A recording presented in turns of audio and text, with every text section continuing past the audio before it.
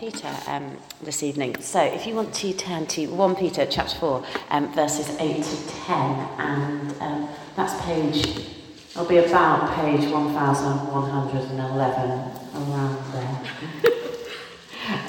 So it's 1 Peter 4, verses 8 to 10.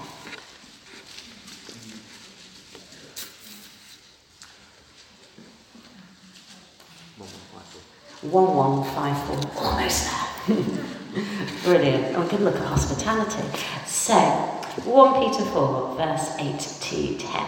Above all, love each other deeply, because love covers over a multitude of sins.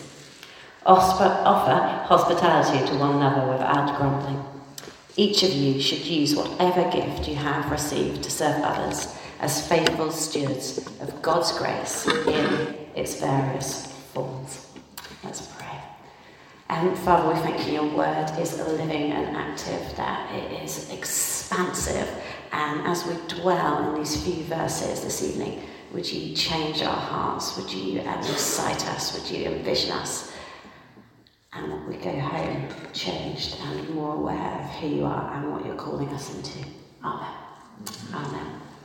So we've been taking this glorious journey through 1 Peter, haven't we? And we're landing it now. A few weeks ago we looked at hope, and then we looked at holiness, and this evening we're going to look at hospitality. And we've kind of ended it in this mini 3-part series. Simply get hold of something theological, which was hope, something deeply, deeply spiritual, which is holiness, which Tim spoke to last week. And then finally we're landing in hospitality, which is super practical. Because as we said at the beginning, 1 Peter is just an amazingly practical letter. It's written to a group of Christians, not totally different to us. And it's saying actually just how to live this Christian thing. And then right in chapter 4, which is a little sort of section looking at how to live this life as a Christian, we find these few verses just almost hidden in there. And they're so deep and they're so profound. Offer hospitality to one another without grumbling. And hospitality was utterly, utterly key to the early church, because the gospel grew in homes. And what I want to argue this evening is that actually the gospel grows in our homes too. That when we get hold of this spiritual gift of hospitality, the gospel flourishes and we flourish.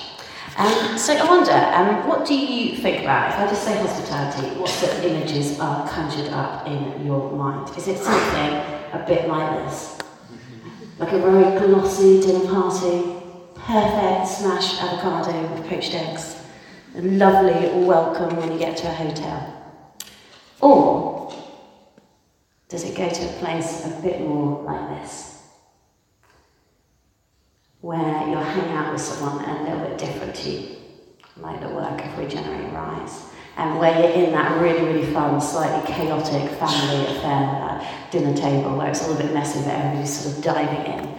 All that space where you're washing your feet. And the thing about biblical hospitality and the true gift of hospitality is that it has more to do with foot washing than it does with smashed avocado, as beautiful as that is. And when we press into Scripture, when we press into 1 Peter, we see that hospitality is this thing that is so deep and so expansive. And it captures up all of humanity. It's about the dignity of every person.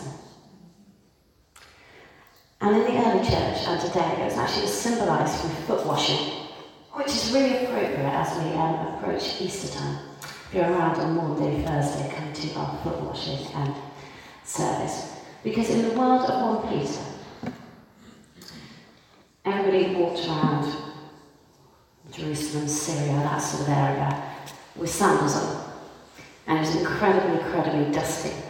And there's like donkey dung everywhere, and the sandy roads are disgusting. And as people step into the houses, they had to have their feet washed. And what normally happened was that the slaves would wash the people's feet. The rich people's feet, anyway. But what's happened in the world of 1 Peter is that the slaves have become Christians, and they're being welcomed into the home place. And the Christians have been called to offer hospitality without grumbling to everybody. So everybody, rich or poor, slave or free, men or women, are having their feet even washed. And the foot washing is something that's deeply, deeply sacrificial and countercultural and gospel and kingdom minded. So the first thing we can ponder this evening is, what's our foot washing? What's our foot washing? What's the thing that makes us go the extra mile, that stretches us? It's the first question, the first moment to ponder. And then when we turn to Scripture, we see that hospitality is always written, always spoken about in the context of love. So our 1 Peter verses, above all, love each other deeply, because love covers over a multitude of sins. And then it goes on to speak of hospitality. And we turn to Paul's writings about hospitality, and he does exactly the same thing. So if you look at Romans 12, verse 13, which just says, share with the Lord's people who are in need, practice hospitality. Sort of a key point in the New Testament, as Paul says, practice hospitality. And hospitality in the New Testament is literally translated as pursue the love of strangers. Pursue the love of strangers. Actually welcome these new Christians in. Because as people become Christians, they begin to travel and they begin to see each other. And it's slave and free and young and old and men and women. It's a variety of people. Not everybody knows each other because there's no Facebook and there's no Airbnb or anything like that. People need to literally come into each other's homes and just be abandoned and be really, really welcoming, which is so countercultural for us and so important. Pursue the love of strangers. And as we reflect on that as church, there's a deep, deep truth in that, isn't there? I don't know how you've kind of been walking out your Christian walk, but I found again and again when I meet people who I've never met before, if they're Christians, it's like that friendship goes so deep so quickly, no matter how different they are to me. A couple of months ago, I'm involved in a charity that's based in Madagascar. And one of the bishops in Madagascar was coming over to spend some time with Justin Welby, not with me specifically, but he came to visit for 24 hours. We stayed with Tim and Joe, and extraordinary man. I never met him before. And in one way, I had absolutely nothing in common with this Madagascan, I don't know, must be in his 50s, man, married, with 5 kids. But at another level, we just sat in the pan on the Thursday morning and we talked for 4 hours, and we had so much in common because we loved the Lord Jesus Christ, and both of us were pursuing the love of strangers. And that's what hospitality is about. It's about unlikely friends. It's about delving into the new people. It's about saying, hey, I might not know you, but you're a human being made in the image of the living God, and you're full of dignity, and I'm going to pursue your love, and I'm going to welcome you into my life. So Romans 12:13, share with the Lord's people who are in need, practice hospitality, pursue the love of strangers. And then when we turn to 1 Peter 4, Peter just builds on what Paul was writing in Romans. So 1 Peter 4, 8-10. Above all, love each other deeply, because love covers over a multitude of sins. Offer hospitality to one another without grumbling. Each of you should use whatever gift you have received to serve others as faithful stewards of God's grace in its various forms. And so verse 8, hospitality is about love. And we know in Scripture, don't we, that actually that's the greatest command. Love the Lord your God with all your heart, mind and soul, and love your neighbour as yourself. Always found in the context of love. But what I want to say about hospitality is it's not meant to be a burden thing. Because sometimes we think of it and you're like, oh goodness me, another person to stay, another person to invite round. You know, I've had my mum staying all weekend, and I love my mum to pieces, but it's kind of happy to put her on 22 to Houston, which is a terrible thing to say. But anyway, but actually, you know, but it's not meant to be like that. Hospitality is meant to be this glorious, joy-freeing thing. Think of like the best house party you've ever been to, or the best impromptu dinner party where the conversation's just flowed and it's been so fun hanging out with those people. It's meant to be that. Full of joy, full of grace and truth, full of love. And then verse 10, each of you should use whatever gift you have received to serve others. Actually, it's about our giftings. And each of our giftings are going to be different. Like some of us will be really, really good at cooking, and that'll be wonderful, and we'll love it. And some of us will cook in really different ways. Some of us will do it through a recipe. Some other people like me will not be able to use a recipe. We'll just do whatever's in our minds. Other people will be really, really good at conversation and chatting. Other people will be really, really good at listening and just sitting and being with someone. That's all hospitality. We've all got a part to play. It's about everybody's giftings. And hospitality is about stewardship.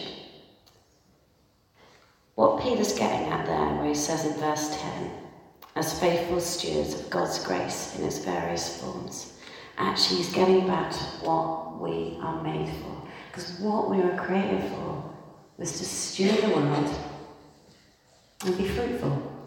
And hospitality is about good stewardship. It's about being fruitful. So it's about love. It's not a burden thing. It's full of joy. It's full of excitement. And it's what we're made for. And then if we go further into the New Testament, we hit Hebrews. And Hebrews 13, verse 2. If there's one thing in Scripture that says hospitality is super interesting and not dull, it's this verse. So Hebrews 13, verse 2. Do not forget to show hospitality to strangers, for by so doing some people have shown hospitality to angels without knowing it. How intriguing is that? That actually sometimes we just meet someone and we invite them into our lives and our homes or into a coffee shop or whatever works for us in the 21st century. You could be entertaining an angel. It's exciting. I find it exciting anyway. So, there's absolutely a scriptural precedent for a retreat and privacy. That's really, really important. We have to hold on to that as a value. But equally, there is a scriptural precedent for hospitality and for throwing our lives open. And the thing with our culture at the moment is that it lands really, really well sometimes in kind of privacy and hiding and protecting oneself. And what we're called to as church is to be those prophetic people who offer a different way and say, actually, this is glorious, this is good. I'm going to throw my life open. Tim and Joe are brilliant at it. The vicarage door is always open. They're always having people to stay. There's always people around their dinner table. We can do that as church. That's what we are called to do. So what's the what and what is the how? Sam Albury, who works for the Ravi Zacharias Trust of Amy on Ewing, he just says this: the biblical call to show hospitality is one of the most overlooked or misunderstood commands in Scripture. We either ignore it or mistake it for what our culture calls entertaining. I think there's some truth in that. We're not called to entertain, we're called to pursue the love of strangers. And they're quite different things. Oh, they probably unite. So, what's the foot washing then? If this is what they were doing as a early church, what's this mean for us now? I think it means two things. One, sacrificial living, and two, unlikely friends. So living our life a kingdom way sacrificially, and then unlikely friends, pursuing the love of strangers. So we can delve into that for a moment. And sacrificial living really struck me that our culture kind of starts from a point. I find myself doing this all the time. Every time I go over to somebody's house for dinner or something like that, I'm like, thank you for having me. We all do it, don't we? And then that's not a bad thing. Of course we want to thank people. But actually it seems the biblical precedent.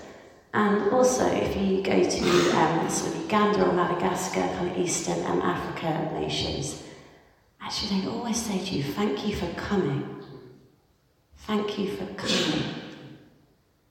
And I think what the Lord is asking through these verses is that we become thank you for coming people, not thank you for having me people. They're both important, but what's our starting point? I want my starting point to be thank you for coming. I feel so privileged that you come in with a foot on my flat. I feel so privileged that you've met me for this coffee. I feel so privileged that I've spent time with you. Thank you for coming. So let's be thank you for coming people. So first question, what's our foot washing? Second reflection, how can we become more thank you for coming people? Pete Gregg's really challenging on this stuff, so read some of his books, they're very good. And he just says this, biblical hospitality starts in the heart and not the IKEA catalogue. It is sacrificial and thoughtful, familial and flexible, patient and consistent, humble and imaginative. It allows for interruption, goes the second mile, and it gives space. That's thank you for coming. That's sacrificial. When I was trained to be a vicar, I was up living in Oxford at Wycliffe, which is where Tim was as well, and Joe. And going to theological college is an enormous privilege, also has some challenges. And you have absolutely no money for 3 years, so I was broke for 3 years. And lots of my friends were from London, and I was just blown away by the way that they enacted this stuff that Pete is getting at. Two of my best friends, just getting their marriage off the ground and things. They had a flat in East Dulwich, and they gave me a key to their flat. And I just came and went whenever I kind of needed to over those 3 years, and they never complained and they never said no, and they just treated me as part of the family. I'm still on their Netflix account along with their children now, which is getting a bit interesting, but and they loved me. And it was just this stuff. And it made my life so doable at that stage. It was wonderful. Thank you for coming. I definitely felt like they were saying that. So sacrificial living, opening our lives wide.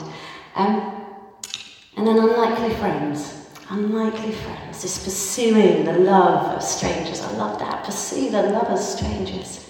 And admittedly, it gets harder as we get older. I don't know how you find it to kind of hang out and just kind of genuinely get to know people who are different to you. You sort of find yourself as you leave school and then university and then into the working world, realising that all your mates basically look exactly like you.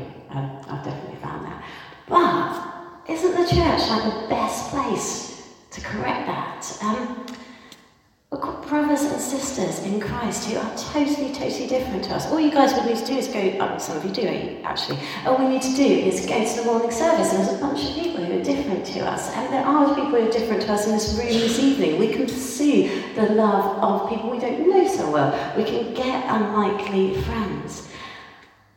And sometimes it takes a bit of strategy and a bit of consciousness, but I find that when you deliberate with it, you can do it. So you will have your mates who look really, really like you, and that's good and right, and let's champion that.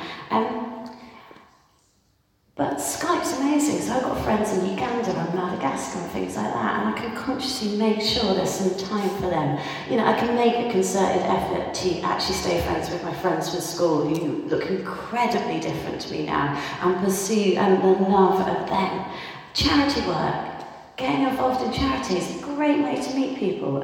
Some guys who I Skype once a month are a retired couple called Will and Cheryl, and they're like American New Money, and they live in Florida, and they have the most extraordinary house and boat and all of that, and they're totally different to me, and they love the Lord, and we have brilliant conversations over Skype. You can look at your past life. I look at the sort of jobs and roles that I've done before I came here, and I can actively make sure that I stay in touch with some of those young people, that they become my friends. We can cultivate unlikely friends. That's a really important, really kingdom thing, because the kingdom of God is not homogenous. It's every tribe and tongue and language gathered up before the throne of God. And we can pursue the love of strangers. We live in this extraordinary cosmopolitan city, don't we? Everywhere we turn, there are people who are different to us. And we can pursue their love. Actually, that's why some of our priorities are deepening authentic friendships and actually engaging with our local community, because we believe this stuff. We believe that true biblical foot-washing hospitality changes the world for the kingdom of God. Okay, so finally the how. Because it's all well and good conceptually, but the how. Again and again, guys, we can just start small. Just buying someone a cup of coffee. And then just being with them. And just listening. Actually hang out over that cup of coffee and listening to their lives. I love what Henry Nouwen, who, actually I'm not sure if he's still with us, if he's gone to glory. Anyway, he's sort of a Catholic monk theologian, and he says this: listening is the highest form of hospitality. Not to change people, but offering them space where change can take place. Listening is the highest form of hospitality.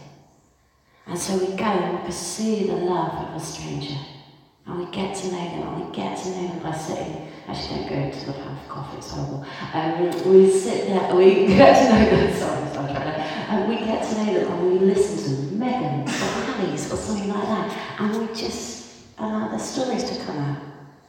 And we offer hospitality opposite them, listening to them, highest form of hospitality. And then food. Guys, something happens when we eat together, doesn't it? Actually, God made us for food. And heaven, the new creation, tree-free, it's going to be a banquet. We're going to be eating for all of eternity, which is an extraordinary thought, because we're also not going to be hungry in a negative way, we're going to be hungry in a positive way. But food is a glorious, glorious God kingdom thing. There's a reason that Jesus ate with people. There's a reason in the Bible people constantly gathered round the table. There's a reason that Focus is so fun, and one of the reasons is that we eat together, so we're doing breakfast and dinner together this year. Think about the weekend away. Some of the best times were when we were just gathered in that dining room. I could see it, people just having conversations and we're eating together. Something happens with food. So let's get excited about food. It's okay, not all of us are cooks. So if you need to, invite some people over and just go to cook. And just buy a kind of really nice ready meal thing that you can pop in the oven, or get a Deliveroo. Go for it. If that's where you're at, then let's say that's all right. Equally, we can make cooking really, really simple. Joe Coleman's come up with a load of recipes for life group leaders, which I'm sure he'll happily share with everybody. And just really easy ways to cook. Practical level. Can just sit and think, okay, I'm going to make a list, like on my phone or whatever, of people that I might want to invite round for dinner, or I might want to take out for a coffee. And we can include some unlikely friends in that. You can look at the space that you've got right now. Some of you are probably in shared houses. I remember when I lived with some of my best mates for quite a few years in Shepherd's Bush when I went to St Paul's. And neither of them were Christians, so couldn't quite get away with having a life group in my flat. But I could say to them, because they were people, I was like, can people just come and stay? So we kind of just chatted with them and we worked it out. And the Thursday night was sort of mates staying over type evening. And one of my friends who was really going through some stuff, she just came and she just stayed in our living room every night for about a year. And they all became friends, and everybody's best friends now. It's wonderful. We can offer hospitality, whatever kind of state we're living in, whether it's a shared house. Equally, if you're married, get a vision for your house. We can sit together, and if you're married, and just have that conversation. Actually, what do we want to do with our home? If we're single people living on our own, I can sit down and be really, really conscious of what do I want to do with this flat? This flat is God's gift to me. How can I offer it to the wider world? And then at a really practical level, just make a plan and just invite some people. Do it right now. Just invite someone for a drink after church or something like that. Invite someone around for dinner this week. Invite someone out for a cup of coffee. So food, unlikely friends, sacrificial living. And finally, guys, I know. Someone told me never say I think when you're preaching. I know that this is about evangelism. There's a lady called Pat Ennis who's really good on hospitality. And she says this: the 21st century church has cultivated highly sophisticated procedures and tools for evangelism. Training sessions, online and media resources, seminars, manuals and methodology books are all available. Could add Alpha in there, any questions, all of that. However, as we study scripture, we also find that the home served as a centre for evangelism. And the home, the place of foot washing, is still a centre for evangelism. My best friend, many, many years, came to faith a few years ago, and she's from a totally non-Christian family. And it was absolutely a work of God. But a large part of it was the fact that whilst we were teenagers, my mum had a very, very open house policy, and she was just in and out of our house all the time, and she just saw my family do life and my family do church, and hopefully we weren't too weird. And when I was 12, it was horrible. My mum gave her a Bible. I've never been so mortified. I was like, what are you doing, Mum?